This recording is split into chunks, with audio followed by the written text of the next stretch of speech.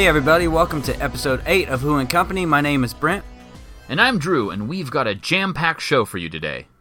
Yes, we do. We'll be reviewing the newly completed Series 10, along with the trailer for the 2017 Christmas special, and discussing the future being all-girl with the casting of Jodie Whittaker as the 13th Doctor, and what that means for the show and to us. And we're doing all that with this month's guest, NPR's Petra Mayer, whose choice of non-Doctor Who TV has us reevaluating pastry-related sexual innuendo, soggy bottoms, and whether or not we've left the oven on. We've also just created a Patreon page for the show, so if you'd like to donate anything to help support the show and our monthly server fees, we would greatly appreciate it. That's patreon.com/whoandcompany. And we'll get started with the show right after this. On your marks, get set, bake!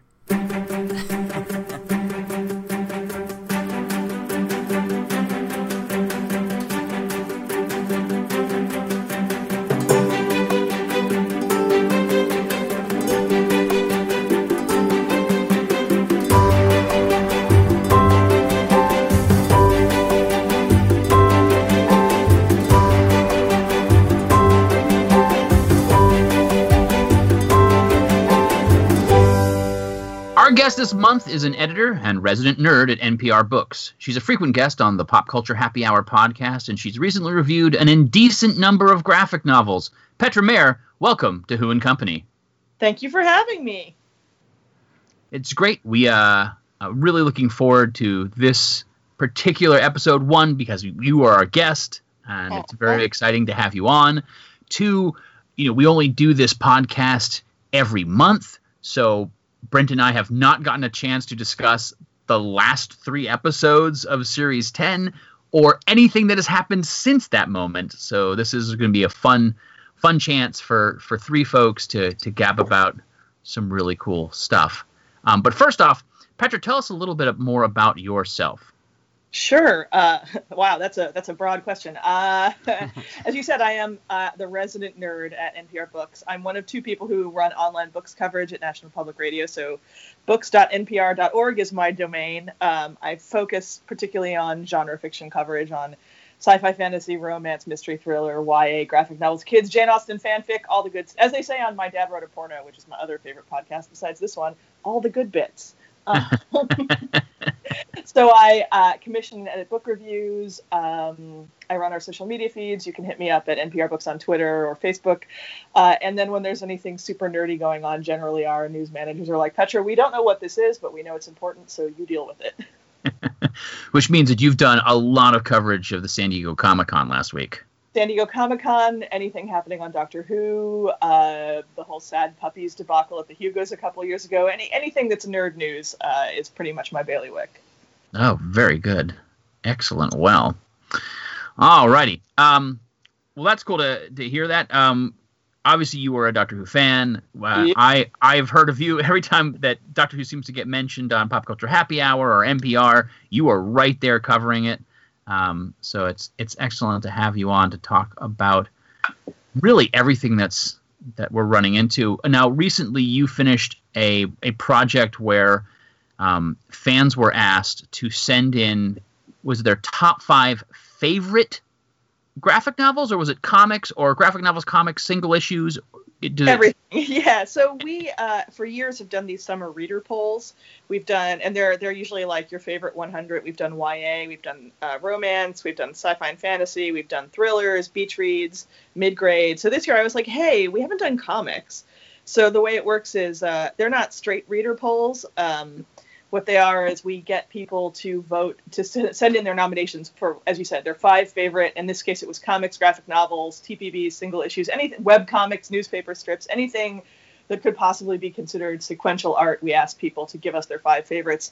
And that usually ends up with like a giant list of thousands of nominations.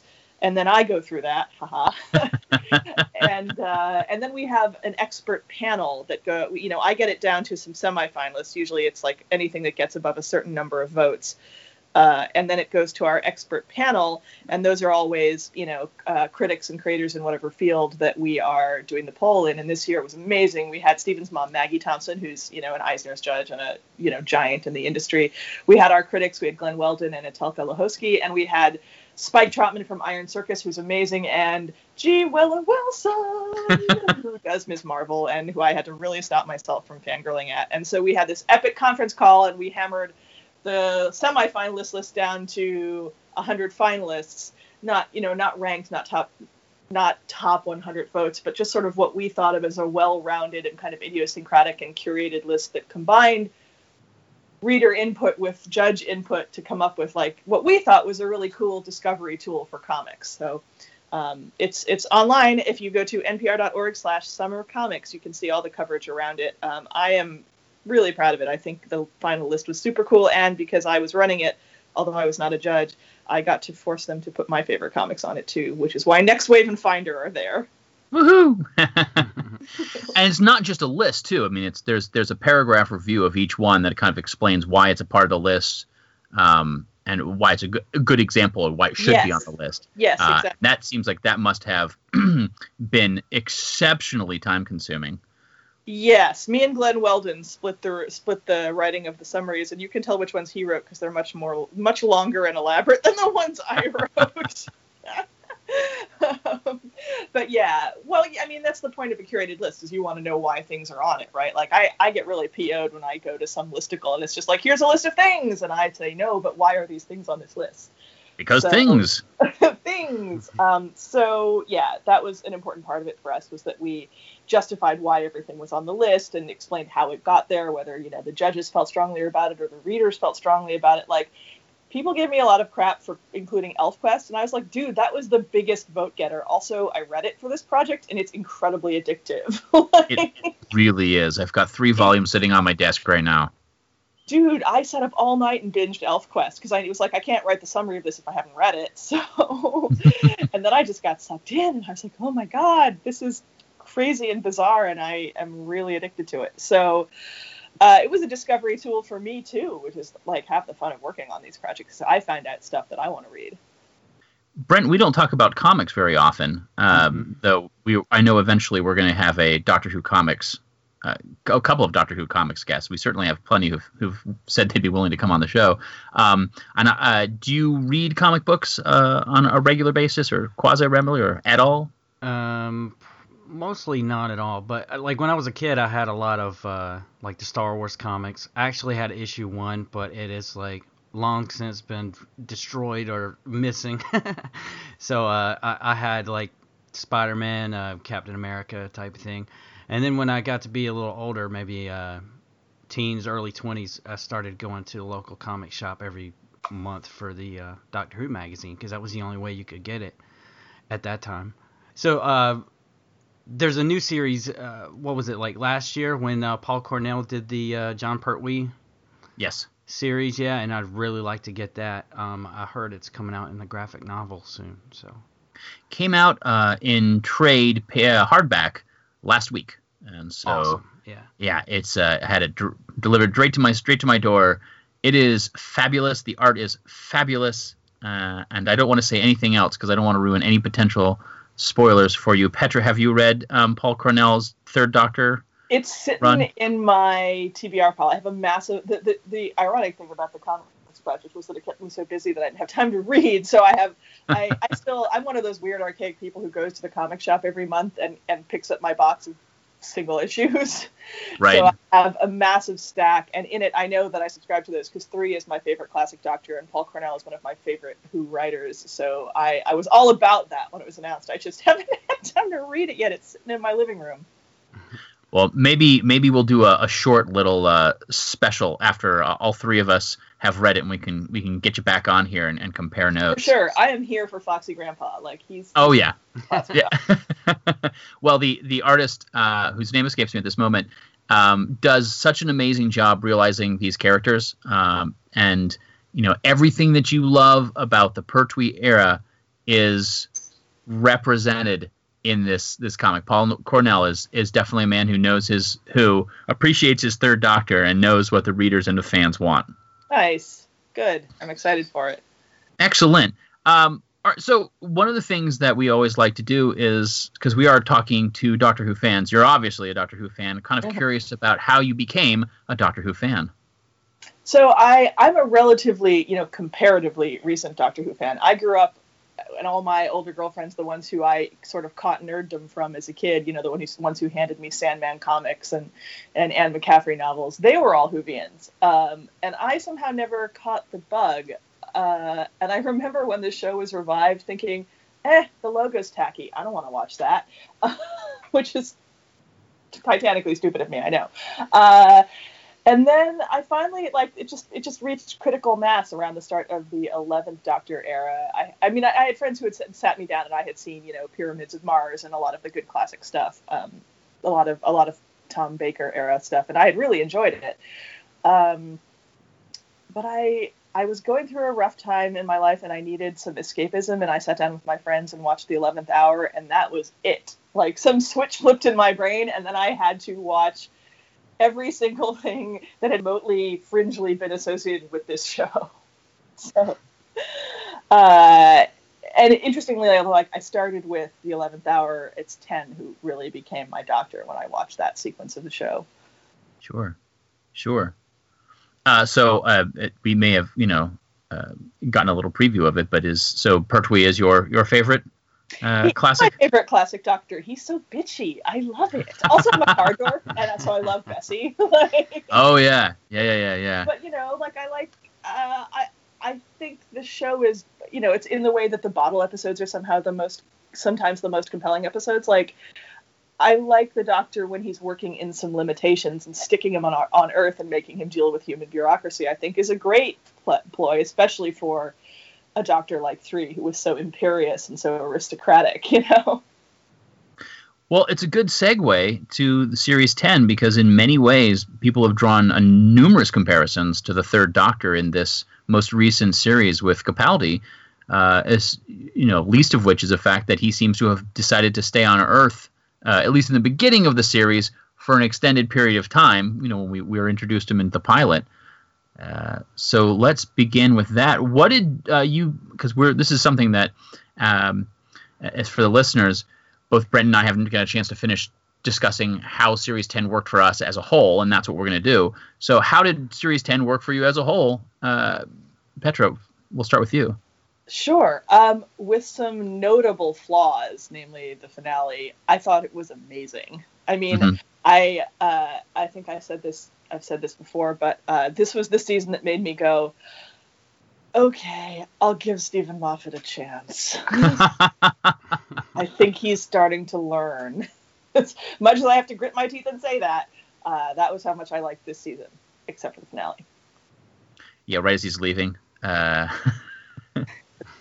that's better than nothing. At least we got one season of 12 and Bill, because my God, why did she have to leave?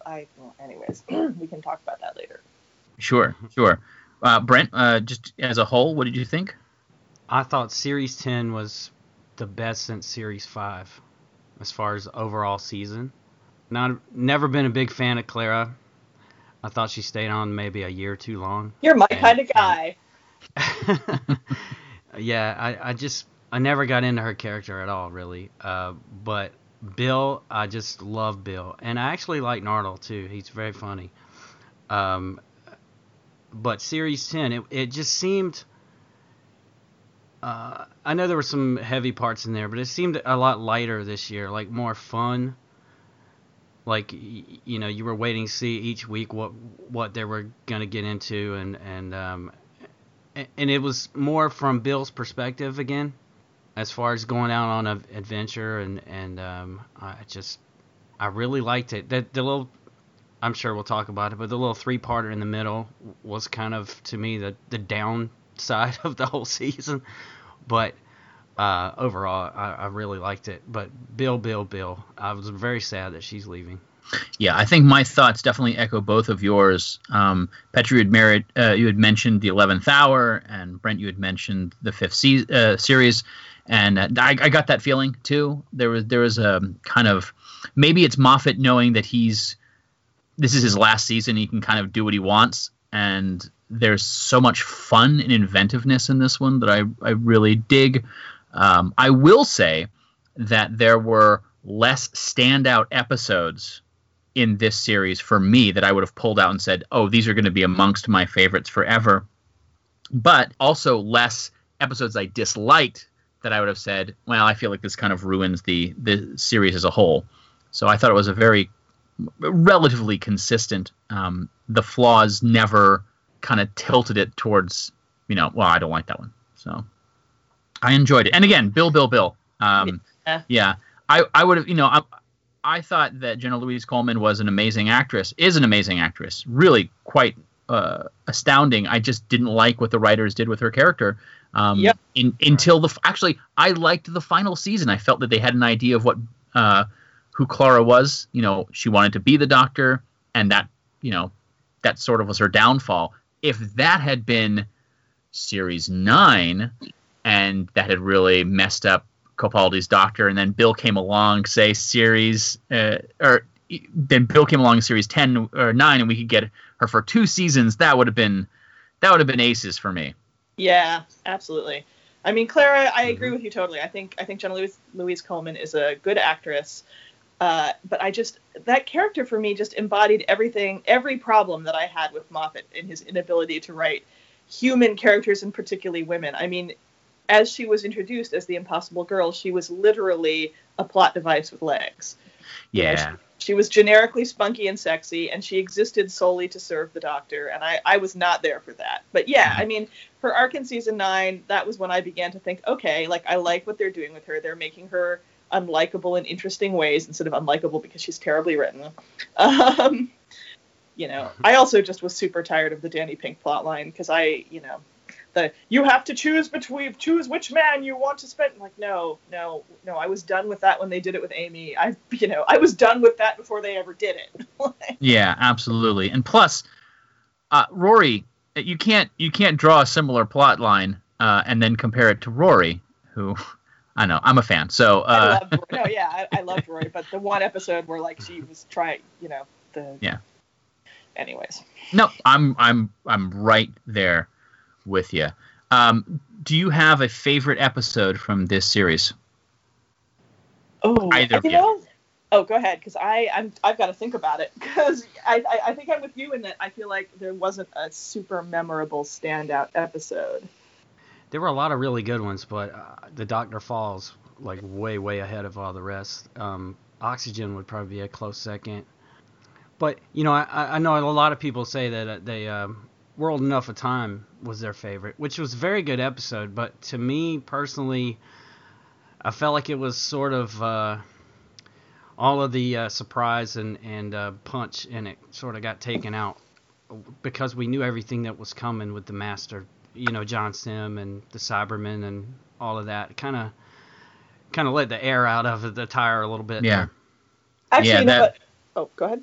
No, I was just going to say, I'm trying to imagine a universe in which we could have lived in without knowing that ahead of time. And, I sort of envy the not we who don't pay attention to websites or podcasts and didn't know it was coming and just casually sort of watched the show. Maybe don't watch the next time trailers and just went, oh, well, that's interesting.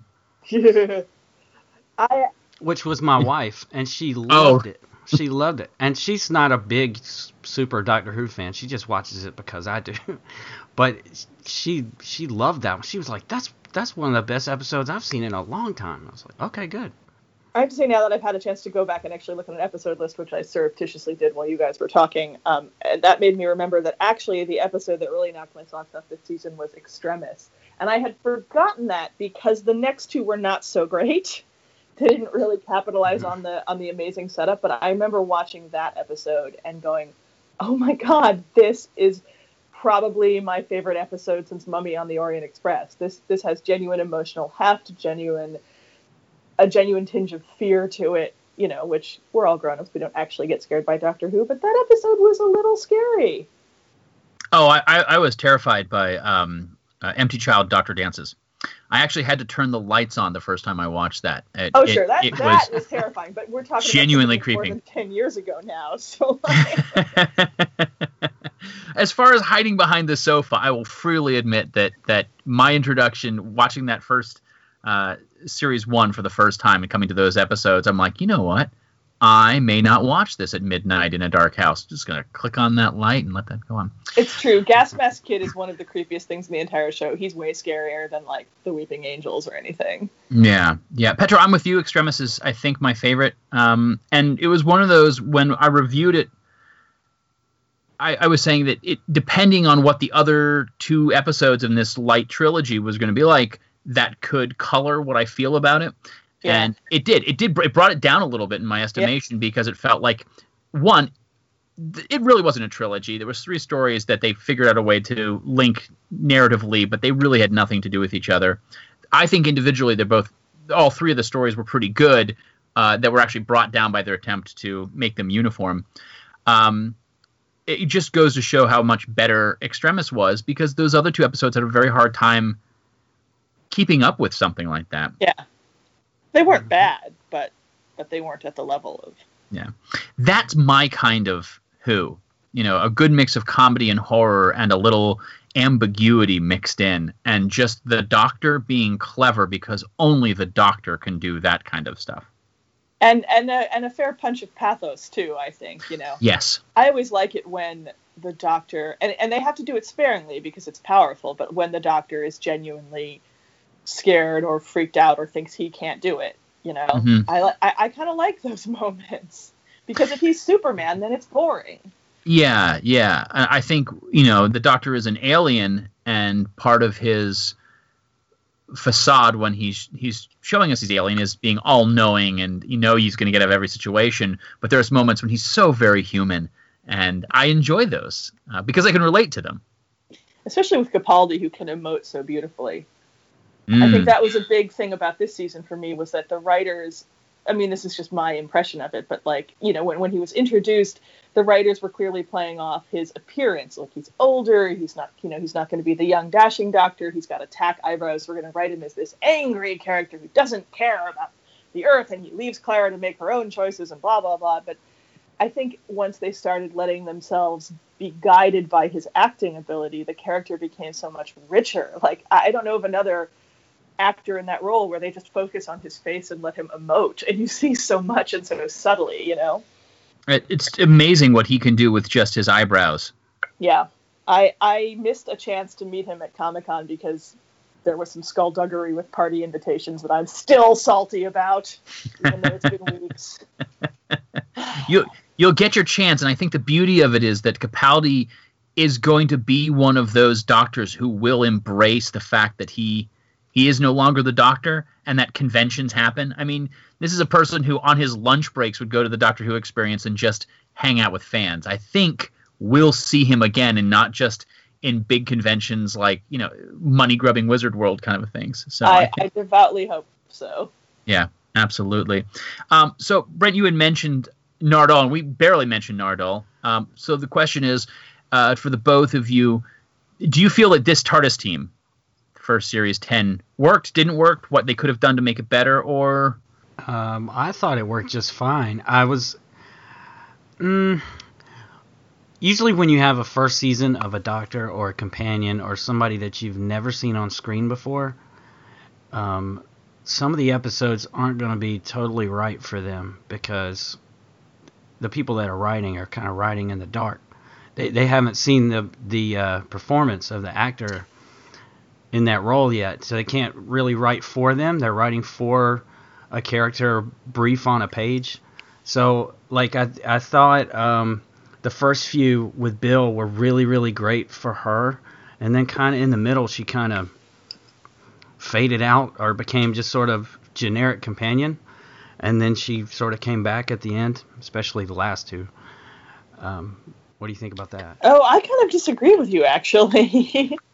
Well, she was inconsistently written, that's for sure. But, like, I feel like the reason why I don't like, especially the finale, is that I just thought that all of her agency was taken away. I mean, yes, I suppose the Doctor implanted that suggestion in her psyche to wait for him, but, like, we've done the waiting girl thing, and the idea that Bill, who has been so inquisitive and so proactive, would just sit there, you know, for however many years it was, it felt like plot hand-wavium to me. I felt like they overlooked her character in order to fit her into the plot that had, whereas so that they could set up the story so that the Doctor could arrive just too late for her to prevent her being cyberized. That they kind of gutted her character for plot purposes, and that annoyed the crap out of me. Even though I was super excited to see the Mondasian Cybermen, because for me they are the creepiest ones with their weirdo cloth faces and their weirdo voices. Like that was the charm of the episode for me. But like apart from that, I thought, you totally went against the grain of this character to fit her into a plot. And that's the thing that historically has annoyed me intensely about Moffat's writing, is that he sacrifices actual human character depth and human reactions to situations for puzzle box plots to all click together. I mean, don't get me wrong. I this is the best TARDIS team in a while. For me. Yeah, sorry, I didn't say anything about that. Go ahead. Sorry. Oh, sorry. I just feel like if there was a second year with Nardole and Bill, it would be even better. I think. Yeah, no, I totally agree with you. I would kill for another year of Nardole. I mean, I never liked Nardole at the beginning because I thought he was celebrity stunt casting, and they never super justified why he was there, other than that he's a British celebrity. I know, and at first I thought his character was annoying, but this season they gave him more depth. Like, I liked Nardole as the guy who can kick the Doctor's ass if necessary. Then I was like, okay, now you have a place in the TARDIS. I will accept this. You are not just annoying, bumbling celebrity stunt casting comic relief. So yeah, now that they settled on this formula and it worked, I really wish we could have it another year. Yeah, I think one of the reasons why Extremis stood out, not all the reasons we listed, but also we get sort of that backstory, because Extremis is 3 stories in one, and part of that is the introduction of Nardole as a competent TARDIS companion. Yeah. Not just an assistant, not someone who's just going to act as Dr. Y, but who has his own agency. In early on we see that Nardole, I think it's the Mysterio, where Nardole can fly the TARDIS. Like, that should have been a clue for the get-go that this is going to be a character who has something a little bit more than our previous companions have sort of shown. But Extremis is where we find out that he is a secret badass, and but that's not his character. Like, that may be the facade that he's trying to show off, but that he's still easily surprised and shocked by things and can be scared. All right, so let's talk about the finale in a little bit more depth, unless there's another episode that you would like to discuss. No, I'm fine to move on. Okay, so Petra, sounds like your main complaint for the finale was its handling of Bill. Am I correct in stating that? Yeah. I'm trying to go back and sort of think about other reasons why I didn't like the finale, but I think it's primarily to do with the treatment of Bill. I didn't super love that Nardole was shuffled off with like a convenient romantic subplot, but right. It felt very pat. There were things I did like about the finale. Like I loved the final interaction between the Master and Missy, where they're both kind of lying there on the ground dying and laughing their asses off. I thought that was pretty perfect. But yeah, it was primarily to do with the treatment of Bill. All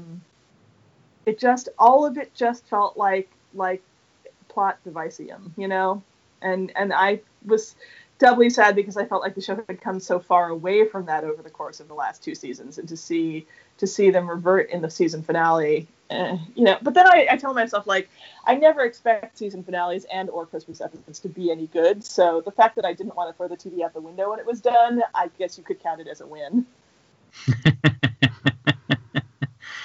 I gotta say, I'm usually let down by the finales because the lead up to it, we spend 3 months speculating how it's going to end, and it usually feels that much more exciting in my head than it is on the screen. And I will agree with you that I wasn't particularly happy with Bill, but I think my main complaint with the finale is I sort of saw a lot of it coming. Knowing the Master was going to reemerge, knowing the Mondasian Cybermen were going to be there. It was exciting to know that was something to look forward to, but because it was set up as a mystery, it's going to be surprised. They didn't just come out and say Mondasian Cybermen and the Master. it was that episode, World Enough in Time, was a build-up to go, oh my goodness, here it comes. You're not going to imagine what's going to happen. But we already knew. So that, one half of the finale was essentially. And then I think I called the return of Heather in oh, God, that drove me nuts. The first episode. I said, this is going to be a bookend. Because I was expecting it to either be a bookend with Heather or a bookend with French Fry Girl. Which I felt was a huge misstep in the introduction of Bill. I really disliked, someone body shaming another character. But I was like, if that character comes back, how fascinating could that be? That was actually, I think I complained about that too on an episode of Reality Bomb. That really, as a fat chick, I really do not appreciate gratuitous fat shaming in my favorite show. But yeah, it's funny because I think the final episode didn't bug me as much for those reasons, because I am really crap at seeing things coming. I don't, when I read mystery novels, I have to read the last page first because otherwise I stress because I can't figure it out. Like, that's a weird gear that's missing in my brain. So, like, sometimes I notice things and sometimes I don't. But I do agree with you that that was like the laziest, sloppiest Deus Ex Machina I could imagine. And it's also a repeat of what they did to Clara. So, like, out of ideas much? On the other side of that same coin, Brent, you said this was your favorite episode of the series. It was. And yes, he did copy himself with the whole ending of Clara, but I thought he did it better this time. And actually, I care about Bill and I didn't care about Clara. So that may have been part of it. But I just... like you were saying, the build-up in World Enough in Time, it was really good, but it was sort of ruined by what we already knew. So I was eager to see what was going to happen next. So I was really excited for that last one. And a lot of Moffat's finales are disappointing, but I thought it was great. Mm-hmm. It sucked that she turned into a Cyberman and all this, but it was really good drama. I really liked it. And I liked how we saw... Pearl Mackey's face, not a Cyberman's face, the whole time. That was a the first time they showed her in the barn, I thought, wait, what happened? Is she not a Cyberman anymore? And then it showed from the other side. I was like, oh, I see what they're doing now. And that was really great. And yeah, I liked the Master and Missy fight at the end. Obviously the Master's not gone. I had a little theory that, when the Doctor slammed his fist down, his regeneration energy fist down into the ground and killed either Cyberman, she was laying on the ground when that happened. So there's your window to bring her back as a different actor later, or actress. As beautiful as a theory that is, they have never once sought to seek a reason to bring the Master back from the dead. Yeah. It's always sort of like, surprise, it's me again. Yeah. I guess we can just assume that he's not gone. Wait, how did you escape? I'll tell you later. But and the whole Heather thing, I was surprised about. I had totally forgotten about that. I hadn't forgotten about it, but I wasn't expecting that. And so to me, I didn't feel like it was a cheat, because there was one, I forgot what episode it was, somewhere in the middle, where Bill had a tear and didn't know where it came from or something. I think that might have been a little hint. But I didn't pick up on it. And so it was okay with me that Heather came back. I'm sort of in the middle of the both of you. I felt, for the Dr. Falls, I felt that the Masters were underused. Because if you're going to bring two Masters back, make the story about the Masters. But every scene they were in, they stole the show. Just like Michelle Gomez always does. Anytime she's in a scene, doesn't matter what the plot of the episode is, when she's on screen, it's golden. I can't think of a scene where I didn't like it, with the exception of, the entire finale of Series 8 in the graveyard with the Cybermen. But that being said, I do like a little ambiguity in my Doctor Who. I like us to be able to look at something and not be able to concretely say one reason or another, or interpret one way or another. And there's a lot, I think, that you could interpret with this finale that is not great, and there's some that I think can be interpreted in better ways. And I think there's a certain aspect, especially with Bill in the barn, some people seeing her as a monster and the Doctor seeing her as a human being, that really speaks to the marginalization of whoever bill is filling in, people of color or women or LGBTQ community. There's I don't know. I don't know if it was an effort on the production team's part to make that interpretation, or if they were just trying to say that the Doctor will always see his companions as who they are, not who they appear to be.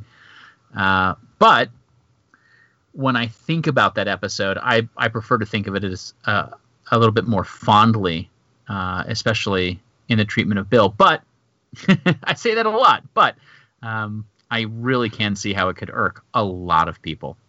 So how do we feel about Moffat and the Moffat era ending? Is this, I mean, I know we have one more episode. We've got the Christmas special, and I want to talk about the Christmas special, but Petra, I know as a I don't want to call you a convert, right? But as someone who is willing to give Moffat a chance, do you think that people are going to look back on Moffat's era fondly? Not fondly? How are you going to look back and see it? I don't think I can make a generalization. He's such a polarizing figure in the fandom. I mean, obviously he's responsible for some great episodes, but I totally agree with Brent that I don't think the show has been this good since season 5, and that is the entire Moffat era. Like, I think he is a brilliant writer of individual episodes. I do not think that he was good for the show as a showrunner.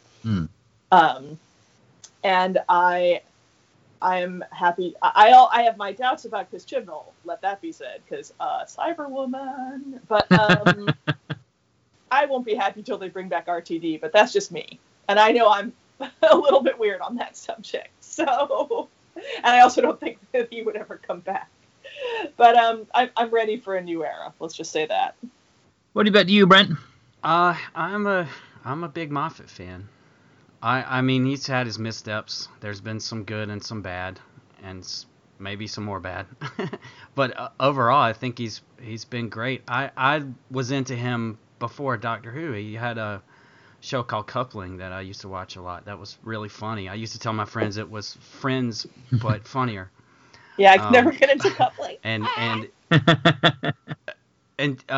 Jekyll, when he did Jekyll, that was really great. So I was excited when I heard he was coming to the show. His era is more of like a fairy tale era, more so than like RTD's era was more of like a family oriented era, as far as the characters showing their families and their home life and that kind of thing. And I think Chibnall might go back to that type of thing too, watching like Broadchurch and episodes that he's written for Doctor Who already. Sort of show that too. Sure.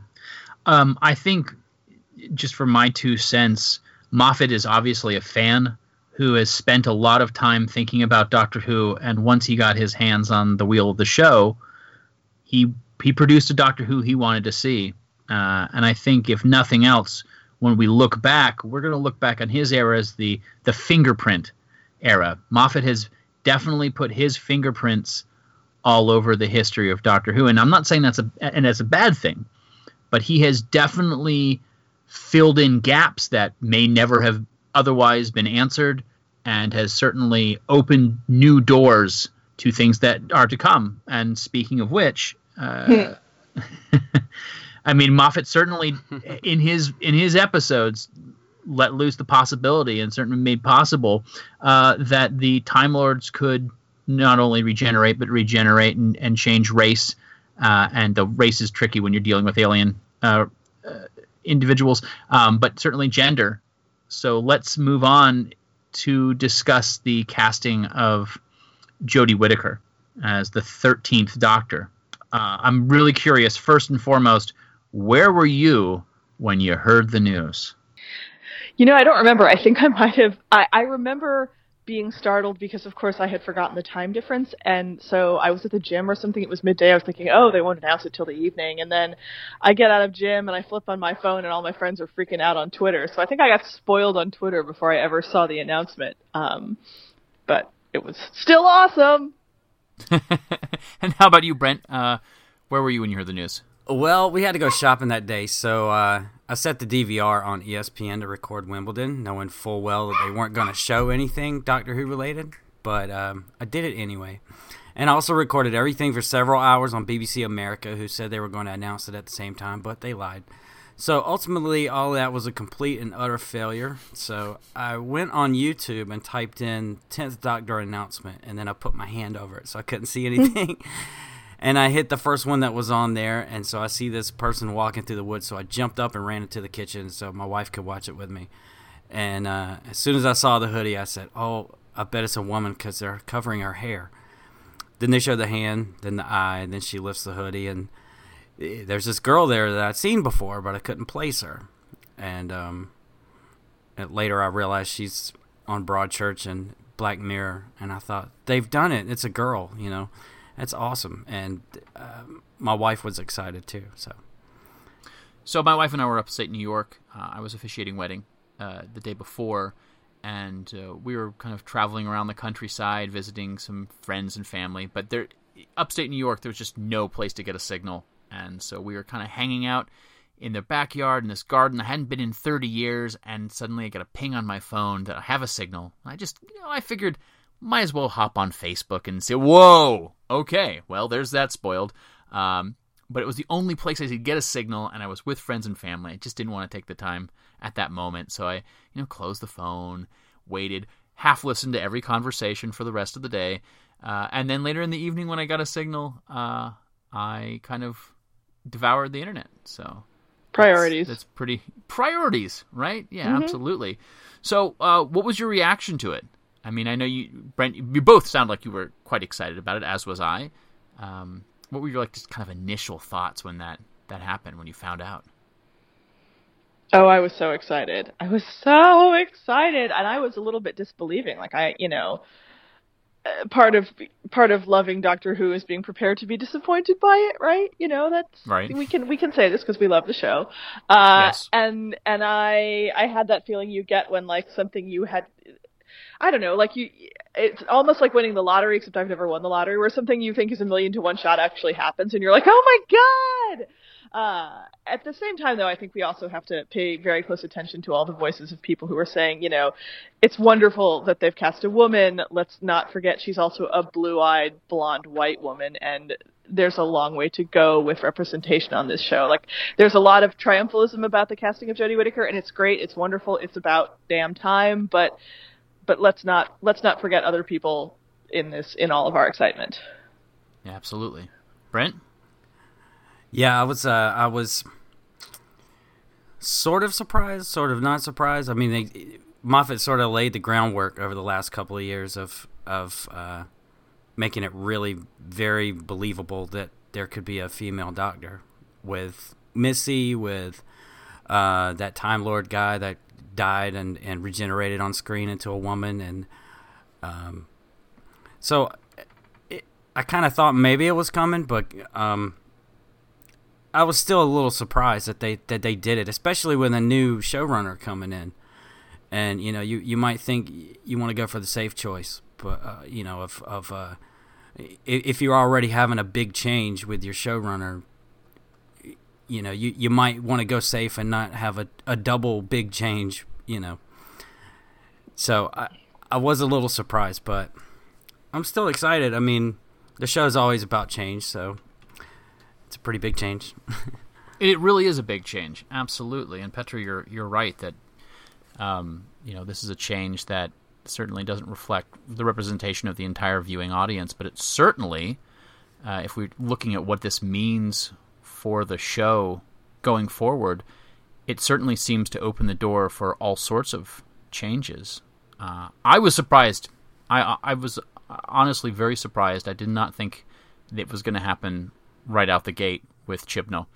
And so, this actually brings me quite a bit of hope for Chibnall's run. Because if they're going to come out of the gate swinging, then let's do it. I hope so. And, I've had my issues with Stephen Moffat in the past, as anybody who knows me can tell you. But I have to give him props for carefully laying the in-canon, as much as the show has canon. That's a whole other argument. But laying the in-show groundwork for this change to happen. Because now we've seen a Time Lord change both race and gender in Regeneration. And it's, it was right there on screen in front of us. You can't deny that's part of the universe now. And I do have to give him props for setting that up.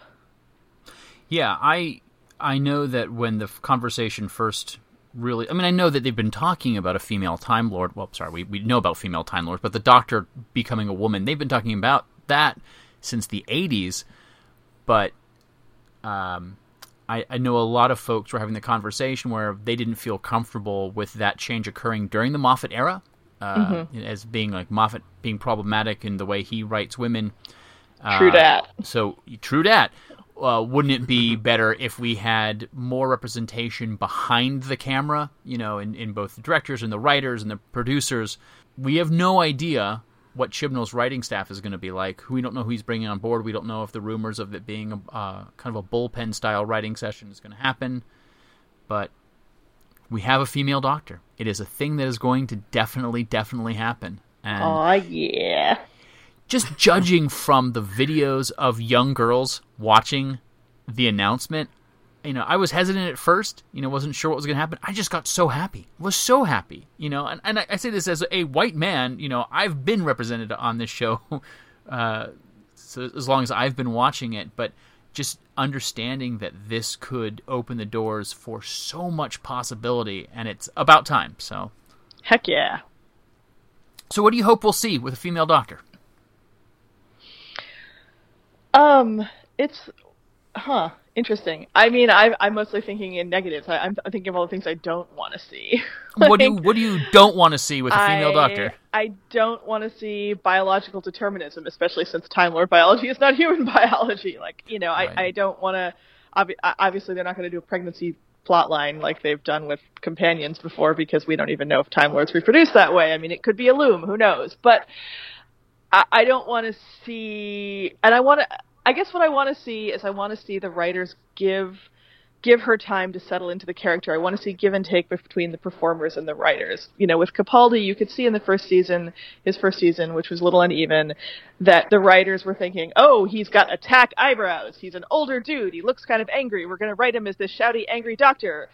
And it took a while before they twigged that he's a much subtler actor than that. And once they let him, it seems to me, I mean, I don't know what the writing process is like, but this is my outside observation as a viewer, that it seemed as if after about a season and a half, the writers finally were letting him drive the character development, his skill set and his strengths, and that made for a truly fabulous Doctor. And I want her to have time to screw up. That's really what I want. I want her to have time for the writers to figure out who she is, and for her to truly become the Doctor that only she can be. How about you, Brent? What do you not want to see? Well, I will say, like I was saying earlier, that this show's always been about change, and this is probably the biggest change since probably Patrick Troughton. And I'm excited about it, but my only concern is the writing. And, I know they'll have to acknowledge that she's female now, but I really don't want a bunch of boob jokes or the Doctor to be over-sexualized, because Doctor Who has never been about that.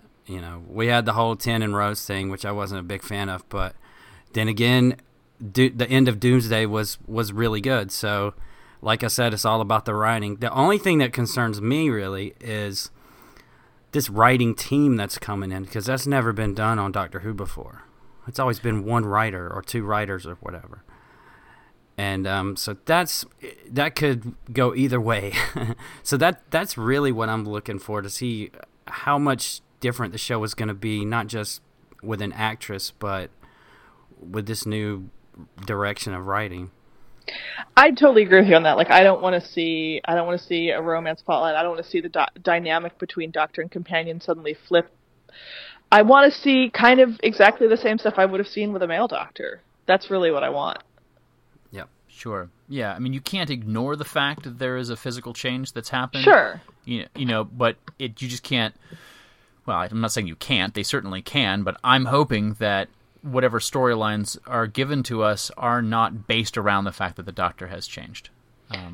Though it would still be interesting to see them address certain aspects of what it's like now to time travel when your lead is not a white male. That might be interesting as long as it's not the absolute overarching plot of every single storyline. So every time they go to the past, if they repeat that over and over again, while it is an absolute correct social message that women are marginalized, if you do that every single time, I think that could take away. In the same way that. It might be cool. I like it as like maybe one storyline is a bottle episode where you sort of bottle up the Doctor with these societal constraints and see how she gets out of it. That could be cool. But yes, I totally agree with you that can't be everything. Okay. Well, Brent, is there anything that you do want to see specifically? Well, I've never been a fan of comedy Doctor Who, but I would like to see at least one more season of lighter stories, sort of like we had this year. It was 8 and 9 were pretty drama heavy, and I'm good with dark stuff once in a while, just not every year. Totally. And this year I had some dark stuff in it, especially the last two, but for the most part, the season was really fun. It was an adventure show like it has been in the past, so I'd like to see at least another year of that. Yeah, the embracing of new challenges and adventures is really kind of what I come to Doctor Who for.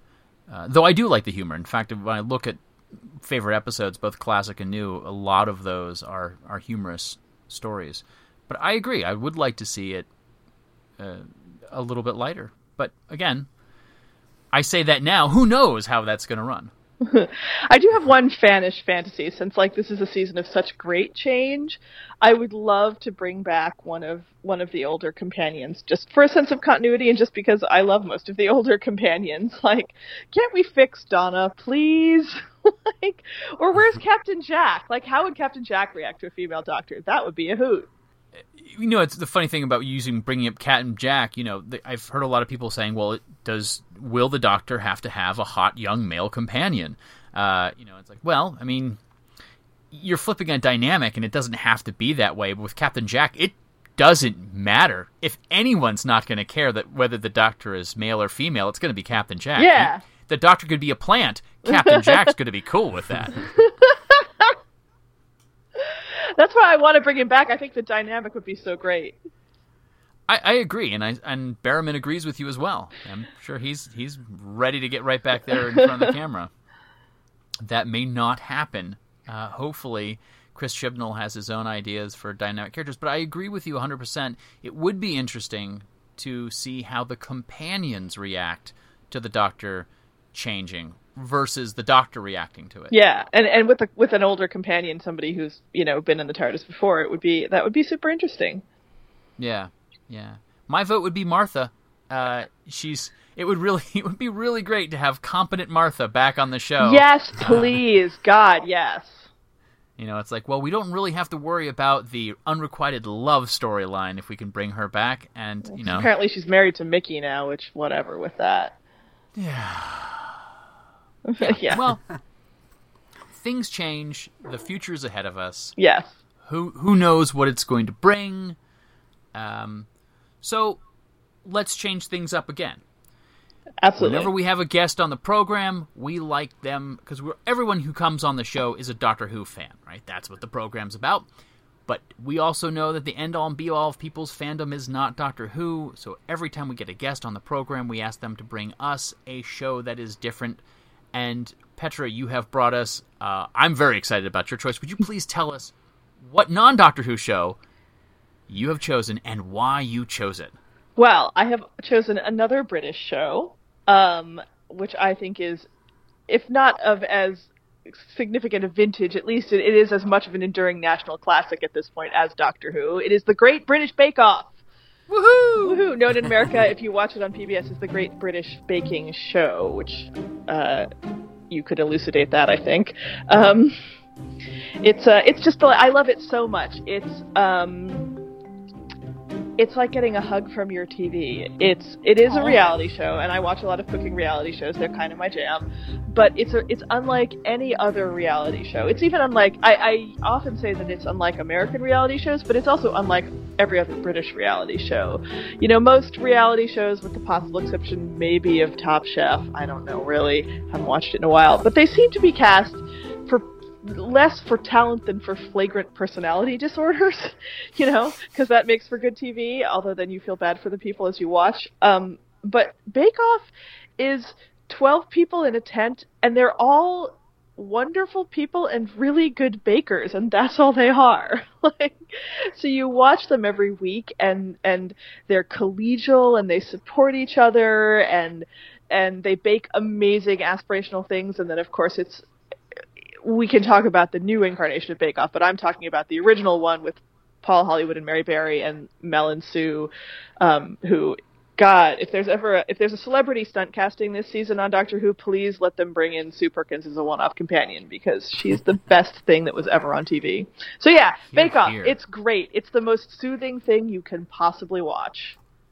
Yeah, Bake Off is one of my wife and I's favorite programs. This is one of the first times that a guest is brought on a show that I'm completely familiar with and don't have to do a ton of research on. This is the right before bed television show. So, you know, if you had a stressful day, Bake Off. You've watched too many episodes of Jessica Jones, Bake Off. This is definitely like getting a hug from your TV. And as of the time of this recording, the most recent season of Bake Off, or the baking show, has finished on PBS. So the finale aired a couple of weeks ago, even though it was originally aired 9 months prior in the UK. So the whole world is now waiting for the new season, which is going to be starting very soon, if I'm not mistaken. They're being vague about it, but at end of the month-ish. Mm-hmm. And the reason they're being a little vague about it is towards the end of the last season, the program itself changed hands and is now going to be produced on, is it Channel 4? Is that Yes, the production company, Love Productions, fell out with the BBC over money, and abruptly moved the show to Channel 4, which is a commercial competitor, at which point 3/4 of the hosting team left. So the only one left now is Paul Hollywood, my least favorite, and they have a whole new team around him. So a lot of people are saying Channel 4 bought, you know, for £75 million, they bought Paul Hollywood in an empty tent. I'm still going to watch it because it's still Bake Off. But, you Absolutely. know, this is worse than The Doctor regenerating, because you know it's still the same show, right? But, like, I have no guarantees that this is going to be the Bake Off I love. I'm still going to watch it, though. Brent, prior to the beginning of this programming, you had not watched an episode of The Great British Bake Off. Is that correct? That's right. And so how much Bake Off have you watched? So, for the purposes of this podcast, I just started watching just a few weeks ago, and just about an hour ago, I finished the last episode of the current series, which was 7. Yes. So I've seen the last 4 of those. So, like, the last 6 contestants, all the way down to the winner. Okay, so just before we move ahead, spoilers for Great British Bake Off. If you haven't seen it before, we are going to be talking about some of the winners. And if you're like me, part of the joy, I wouldn't say this is a very tense show. This is not a competition-heavy programming. You're kind of sort of wanting to root for everybody to win, and it's. But we are going to talk about the winners.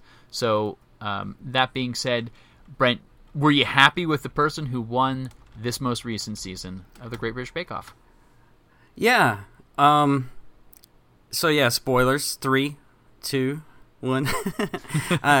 Candace, I got to tell you, I was pulling for Jane, and I did genuinely like all of these people. I really did. But Candace really was the most consistent, I think, the whole time. So I thought she might have got it. But you know, Andrew was right in there too. So it could have gone either way. How about you, Petra? Who are you rooting for in this most recent season? Oh, well, emotionally Selassie. But right. Yeah, I think Candace was my pick. This season was a little weird. Honestly, if I was going to recommend a season of Bake Off to somebody, it would not be this one because I think the bakers have been better in past seasons. Like, for me, the all-time jewel in the crown of Bake Off is season 6, which, spoilers in 3, 2, 1, but this aired 2 years ago, so come on, people, which was won by the amazing Nadia Hussein and her fantastically expressive eyebrows. Season 6 is so good. You should all watch it. But yeah, Season 6 is good. I think I had pegged Candace to win, so I was pretty happy when she did. Yeah, I'm in total agreement with you on every single person on that program can bake better than I can. Me too, for sure. I can't bake at all. I failed at Rice Krispie treats last night. Honey. There are only 3 ingredients in Rice Krispie treats, and I failed. But I will say that it seems like this crop of bakers this year was a little less interesting, and maybe they just didn't have that competitive edge. And I think to make up for that, Mel and Sue certainly. One of the things I think is so great about the show is their humor. I really enjoy it. It's almost like dad humor, but more clever. Yeah, they really ramped it up to compensate. Bake Off double entendres are their own special thing. Like, I feel like there's multiple Tumblr and Twitter accounts just devoted to, like, soggy bottoms and giant baps and all the things that Mel and Sue say.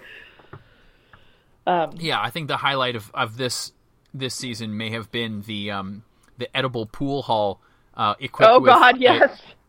With its own carpet, and they actually pull up the carpet. Yeah, would you like to munch some carpet? Yep. a reference that I think went completely over Mary Berry's head when she said, "Yes, I'll munch some carpet." Yeah, you never know. Mary Berry's pretty sharp, but that might just be culturally after her time. Yeah, that's true. So, we understand why you like it, but why do you think it is as popular as it is? I mean, this is a show. Let's go back to Doctor Who for a second. The Doctor Who finale maybe nets in 6 million viewers, which is pretty good. It's going to land it in the top 10 or top 20 every single week. But the finale for the Great British Bake Off netted close to 13 million viewers, which was more than X Factor and a number of other programs. This is one of the most watched programs in the entirety of the UK. Why do you think that is? I think cake is universal. I mean, Doctor Who is a wonderful show. I'm not knocking it, but you do have to be you have to have certain tastes to enjoy it, right? But, like, anybody who tells you they don't like cake is either lying or a terrible person. So, I think baking first of all, the show, as I said, is like just the most soothing, comforting show. It's like visiting with friends, you want to spend time with these people. It's also aspirational, right? There's some amazing statistics, which I wish I had the actual numbers to hand, but I did some research on this once for a story when I was reporting on Bake Off about something or other, and some sales of baking equipment have increased by some amazing amount in the UK. Like, people, it's led to a revival of the Women's Institute, which is this women's organization that does a lot of crafts and homemaking stuff and baking stuff. It's, people are taking baking classes. I think it's the fact that not only can you watch it, but then you can learn stuff from it. Like, I have taught myself to do several things from Bake Off that are now part of my baking repertoire, and I'm super proud of myself because I'm like, I learned that on Bake Off. So, well, okay, so what? Like, give me an example. Like, so there's 2 things, both of which I learned from season 6. One was in a very early episode of season 6. They had to make these decorated Swiss rolls, and I saw a couple of people doing this technique where you pipe a pattern onto your roll, onto your cake pan, and then you pour the batter over it, and then when you roll it up, it has this beautiful pattern on it. So I taught myself to do that, and it turns out to actually be pretty easy and really pretty, and it's very exciting. And then Nadia at one point makes this showstopper, and it's a giant peacock, this molded cake, and she uses a technique that a lot of professional cake sculptors use where you, like, make an armature out of Rice Krispie treats, of all things, and then you cover it with modeling chocolate, which is basically white chocolate mixed with corn syrup, and she made her own modeling chocolate, and I was like, I want to try that. So, because every year it's a whole thing, I make a chicken-shaped cake for this party that a friend of mine throws. It's become this weird tradition, so I adapted the stuff that I had seen Nadia do on Bake Off, and I made this chicken-shaped cake with like the head and the tail that were sculpted out of Rice Krispie treats and covered with modeling chocolate that I made, and then it was iced with Swiss meringue buttercream, which I also learned to make from Bake Off. So I've learned a bunch of stuff. Yeah, actually, I was pretty proud of that chicken cake. It came out well. Brent, anything that you saw that you said, you know what, I want to eat that? Well, there were two things that I saw this time. Well, actually more than two. There was a roulade, like a dessert type of roulade. Something called marzipan that I've never seen before. That looked pretty awesome. In the finale, they had to do, I think it was called a Victorian sandwich or something. Victoria Sponge. That's like a pretty classic British cake, yeah. It's so good. Yeah, that looked really good. And I was like, this show is making me really hungry. We're going grocery shopping right after I finish recording, so I'm going to sneak by the bakery over there and see what they have. That's brilliant. This is one of those brokers where everything looks good to me, mainly because I am allergic to wheat, and so they've only done one episode where they've done gluten-free things. I'm like, hey, I could, I've watched 64 episodes of this program, and I've seen one episode where I could eat the things that they make. No, you could have eaten the finale showstopper this season, couldn't you? Weren't they meringue crowns? Didn't they make meringue? No, that's true. That's true. You're right. I can't eat meringue. And there's a famous showstopper from a couple seasons ago called a Spanish Windtorte, which is forgive my German accent, it's terrible, but it's basically like layers of meringue and pastry cream, and it looks amazing, and I want to try making it. Okay, it's true. I am a big fan. That sounds pretty good. So we have mentioned a number of idiosyncrasies that happen on the program. The Mary Berry and of course Mel and Sue's humor and people being nice to one another. So here's my question. We're going to close the show out with this. Imagine that you have got a Great British Bake Off drinking game. What things would you... I know, try not to get too excited about this. So if... I again, probably wouldn't recommend doing this game the first time you watch it. Certainly, enjoy it sober and get the real feel for it. But if you were going to include items on this Bake Off drinking game, what are some of the things you would include? Oh, there are so many. I mean, obviously, you drink whenever Mary does. Oh, okay, sure. You drink whenever you see somebody looking anxiously into their oven or sipping a mug of tea and staring into the middle distance. Right. You could drink whenever an oven doesn't work. Doesn't happen often. Or somebody forgets to turn it on. Right. Drink whenever somebody burns their caramel. Oh my goodness, that would really be dangerous on this last episode with Jane and her five pots of caramel. Obviously drink for every double entendre. No one's going to be able to get through this game. How about every handshake? Yes, that was going to be my next thing. Drink for every Paul Hollywood handshake, for sure. What if he gives you a double handshake? Oh, that's a drink kill because it doesn't happen very often. You got to chug. You got to chug when that happens. Let me think. Hearing them say, "Bake." Yes, yeah. When Sue says "bake." How about Mel and Sue steal something off of somebody else's a baker's plate, or they managed to sabotage a baker's recipe by stealing something that they needed. Or drink for that, and chug if one of them accidentally wrecks somebody's bake, because that's happened. Not this season, but in past seasons. Yeah, I think that'll get you pretty soused. I think we're on our own. And drink whenever somebody cries. Oh yeah. I've got one too. Yeah, what's up, Brent? I got one too. Paul staring at you. Yes. Yeah. The piercing Paul Hollywood stare.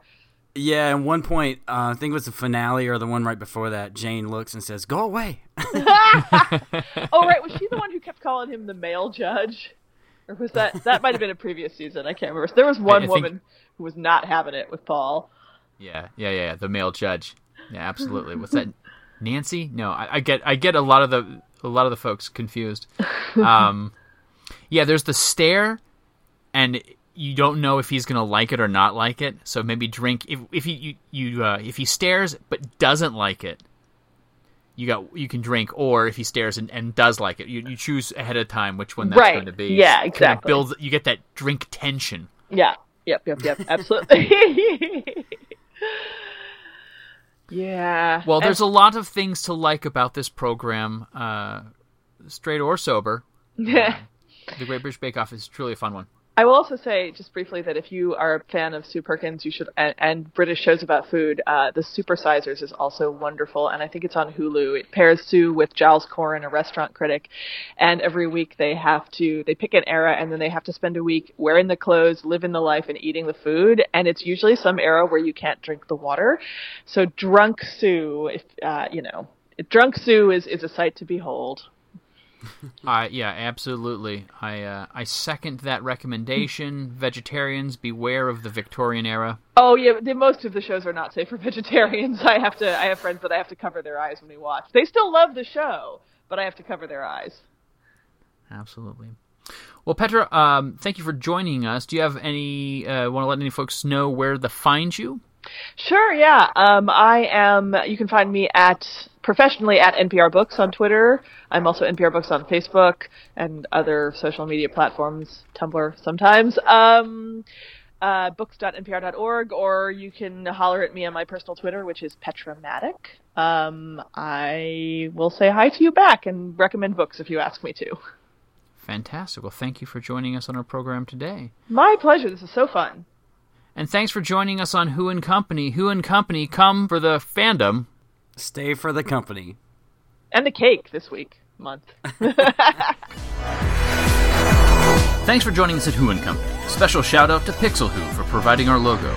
They can be found at facebook.com/pixelwho. Who and Company can now be found on iHeartRadio.com, or you can download the podcast directly from whoandcompany.libsyn.com.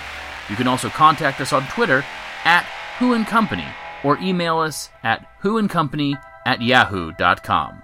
See you next month. Now I'm off to get into my brine nylon boob tube and my terry toweling hot pants. Hello, sailor. And bake! Get set. Bake! Get set. Bake! Get set. Bake! Get set. Bake! Get set. Bake! Get set. Bake! Get set. Bake! Get set. Bake! Get set. Get set.